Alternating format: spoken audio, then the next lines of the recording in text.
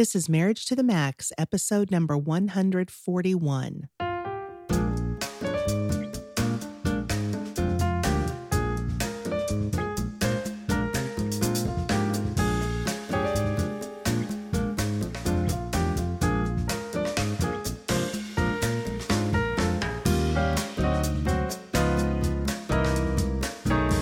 Hi, and welcome to another episode of Marriage to the Max. I'm your host, Kelly Hurst. This is Brett Hurst. And we are marriage educators and co-founders of Home Encouragement.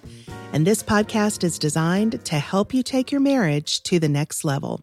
Well, today's episode is called Spontaneous versus Responsive, Part 2. Before we jump into today's episode, I want to alert listeners that this content is not for children's ears. So if you've got kids in the room, this might be a good time for you to press pause and pick up this episode a little bit later. Well, if we're reviewing last episode, we sort of talked to who might be the low desire person typically in the relationship, which is, as we've said before, not always the female, even though that's kind of a stereotype. We also unpacked this idea of responsive arousal versus spontaneous arousal. So if you haven't listened to part 1 of this episode, please go back and listen to that because it's got some really important content that I think is helpful. Do a quick review, though, first about the spontaneous and the responsive. Well, the spontaneous arousal is when you become aroused in anticipation of a sexual experience. So spontaneous arousal is literally, you're thinking about sex and all of a sudden you are desirous of that. You don't even have to necessarily be with the person for you to become aroused. Not a very complicated process. No, pretty simple. And then responsive arousal is when you become aroused because you are experiencing some sort of sexual closeness in a positive way. And so you're starting the routine and then you start getting in the mood. Right, in response to what's happening.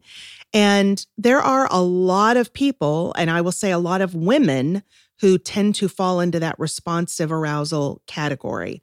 And before pretty recently, I would say probably in the last couple of decades, this kind of conversation has not been mainstream. So our culture has always talked about or acted as though spontaneous arousal is the natural, normal way that everybody should be that way. Like that's normal. Like that's the normal and anything else is less than normal. But responsive arousal is just as normal and as common as spontaneous arousal.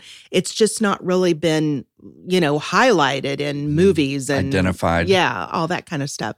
So for me, this has been really, really key in understanding. And in the last episode, we used the analogy of if you get invited to a party by your best friend a week from now, you say yes to the party because it's your friend and you're going to go. But as you get closer to the party, you're like, oh, there's going to be traffic. I got to get dressed up. All these negatives. Yeah, I had this long work week. I don't really feel like going, but you go because it's your best friend.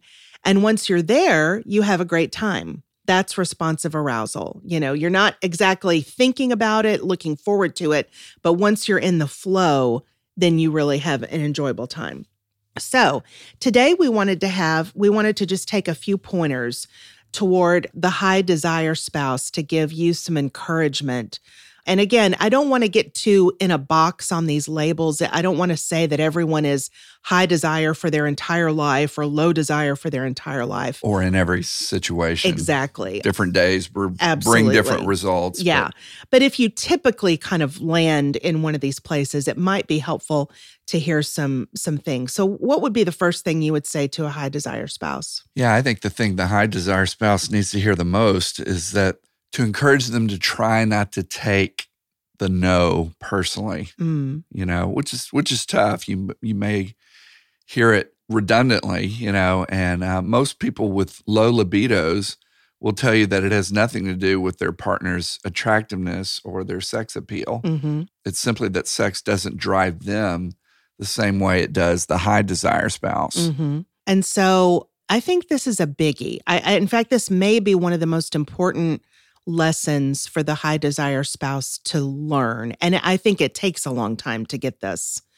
Brett, would you say it took us a while to sort of get to where you really believed me? Yeah. When I would tell you, I promise it's not anything to do with you or your attractiveness or anything like that. Yeah, I think in our situation, there were days I believed it and days that I thought otherwise. Yeah. Well, we go into marriage with so many, I just think, misconceptions around sex, that when our sex life doesn't play out the way we think it's going to, we just naturally start telling ourselves stories, and they're often wrong stories or incorrect stories. Yeah. And they can also be conflated with previous stories, What you like, your life experiences? Yeah. Yeah. Exactly. Things that you brought into the marriage, It's a whole nother conversation, but it definitely has an effect. Yeah, for sure. One of the things we also talk to the high desire spouse about is to not view your partner as a lemon. A lemon being, someone who's defective. Yeah. Because honestly, I will say personally, this is one that I struggled with a lot, because in our relationship, we've said before on the show, I tend to fall in that low desire camp more times than not. And I don't know how many times I've said to you through the years, I'm so sorry, I'm defective. I wish I could fix it. But you're definitely not. And it's important that a couple realize that this is their journey. It's not like the person who's the low desire, there's something wrong with them, or, they've got to get fixed in some way. Well, and this raises an important sidebar comment, which is, you need to not be concerned with what other couples are doing or not doing. Oh my gosh, that's true. The comparison trap.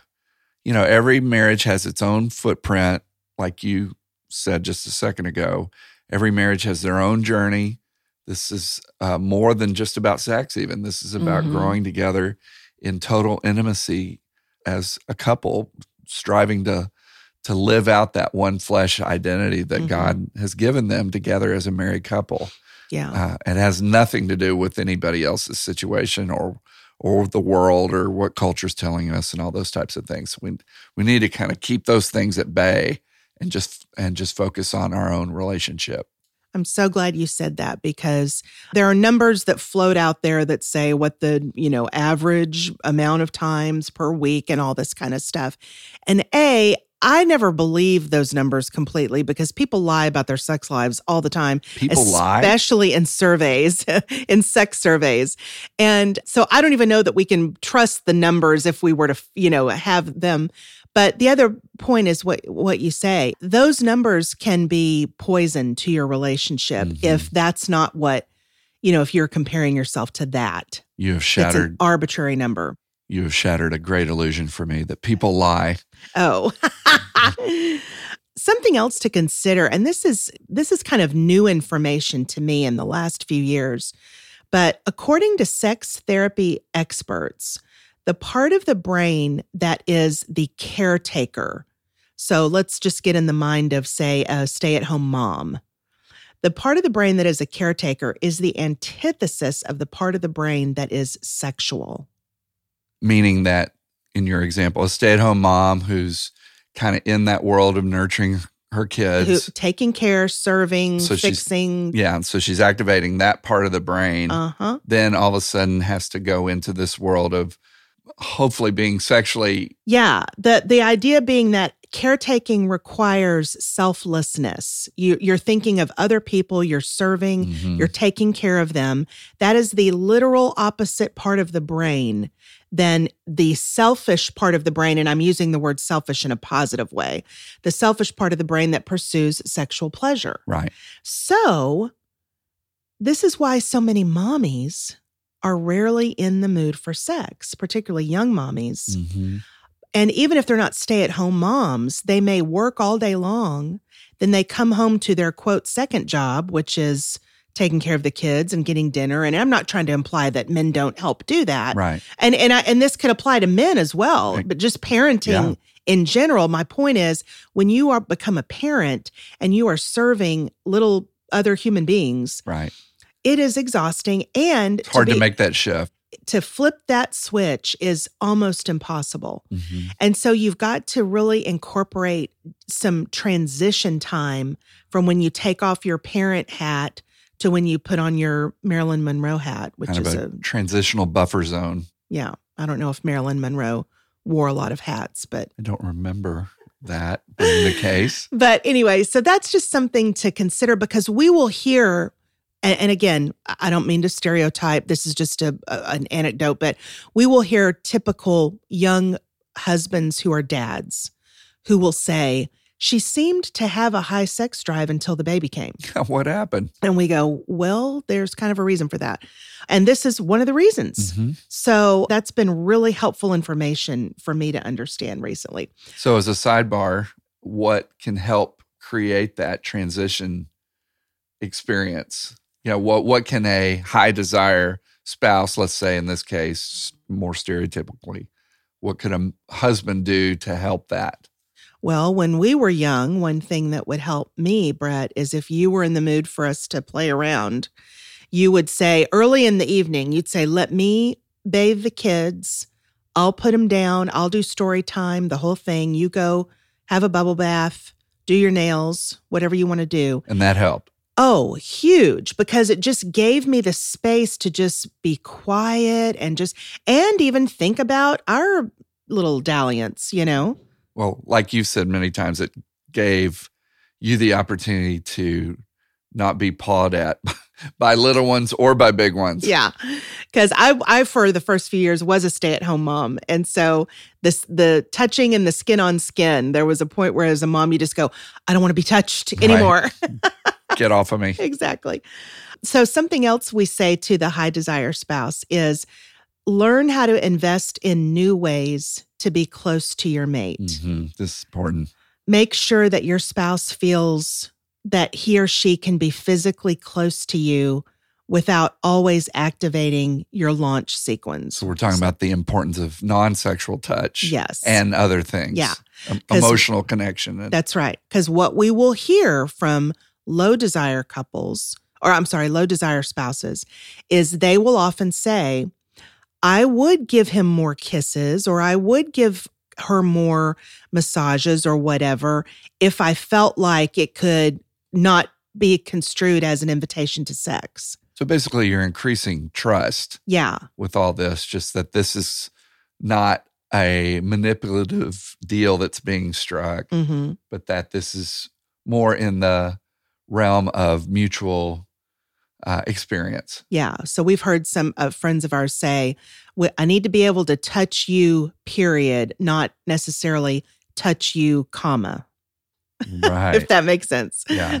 Touch you without it going anywhere. Yeah. And because I think once that happens and there's a little, because we will literally hear people say, I would do it more often, or, I would kiss them or touch them more often if I didn't feel like it would be misconstrued. If the approach were different. Yeah. And so if there's that emotional safety there and even that kind of physical closeness for someone to cuddle with you on the couch without feeling like they're teasing, basically, it's helpful. Yeah, good. What about, just as the high desire person, just doing a self-check? Yeah, I guess that's just kind of getting back to basics and asking the question, am I investing in the emotional intimacy of our relationship? Am I investing in the other facets of intimacy that exist? Yeah, I think asking your spouse or asking yourself, is my spouse's love tank full? Because there's so many other areas of ways to be close and invest in each other. Or do you just come sniffing around when you're in the mood for sex? Sniffing around. Yes. Don't mean to make any implications there, but. Nice image there. But, we have heard people say, he only pays me attention when he's in the mood for sex, right. Or she only comes and touches me when she wants to fool around. And we go, okay, well, you've got to make sure the rest of that relationship is connecting and is there the kindness, the sweetness, is there respect, is there trust? There's just so many different facets. Right. Well, on that note, then I will say this. I love you, period. And I love you, comma. You're just going to throw every punctuation mark in there. Semicolons. Yeah. I love you, exclamation point. That's right. And then finally, what do you think is just how we wrap all this up when we talk to high desire spouses? Yeah, I think it's just important to be praying and, putting things in the right perspective all the time, trusting that God is at work in your marriage as well, and that He's involved, not uninterested in the continued nurture of your marriage and relationship. Yeah. Kind of helps you keep everything in the right perspective. Helps, I think, particularly with both the high desire and the low desire spouse, that this is not a catastrophic situation. We'll get through this. We'll figure this out. Really, it's a gift, because this kind of impasse requires you to communicate in ways that are really helpful for your marriage in the long run. Yeah. And there's so many different areas of marriage that require patience, that require sacrifice and prayer to get through. Why would our sex life be any different? I mean, we pray and ask for patience around job situations and money and other big issues. Sure, and so our sexual relationship, this is where I think so many couples fall into just some misconceptions around, because we've been the culture has fed us so many lies about sex. Yeah. So many. You mean people lie?